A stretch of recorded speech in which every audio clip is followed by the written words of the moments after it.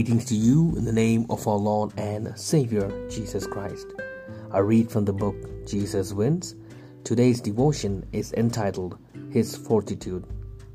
Acts chapter 14 verse 21 and 22. After they had preached the gospel to that city and had made many disciples, they returned to Lystra and to Iconium and to Antioch, strengthening the souls of the disciples, encouraging them to continue in the faith.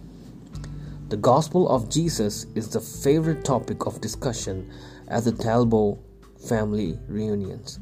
My brother-in-law George is a retired physician and an avid student of the Bible. We often talk about the miraculous fortitude God provided for His gospel martyrs, such as John Huss, who sang while being burned at the stake.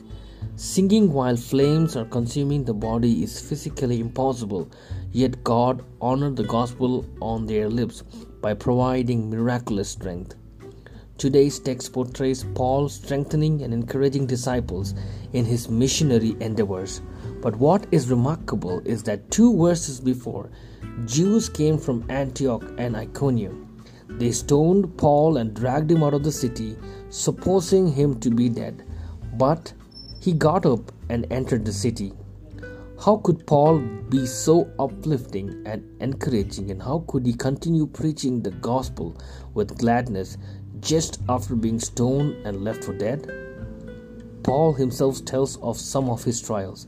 5 times I received from the Jews 39 lashes. 3 times I was beaten with rod. Once I was stoned. 3 times I was shipwrecked. In dangers from rivers, dangers from robbers, dangers from my countrymen, dangers from the Gentiles, dangers in the wilderness, dangers on the sea. 2 Corinthians chapter 11 verse 24 to 27. And the list continues. Hunger, thirst, cold, etc. How could he experience these circumstances and yet go on preaching and encouraging others?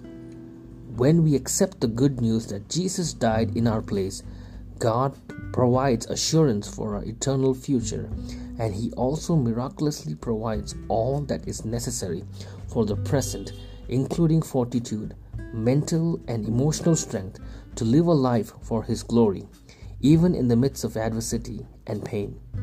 When Paul asked for his thorn in the flesh to be removed, the Lord told him, "My grace is sufficient for you, for power is perfected in weakness." 2 Corinthians chapter 12 verse 9.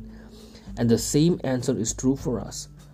God provides His grace for every aspect of our lives. He truly provides for all our needs through Jesus. Let's pray.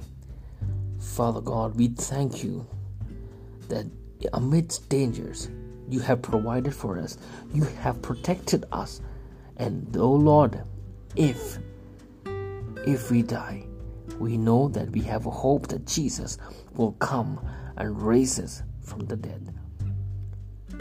In Jesus' name, Amen.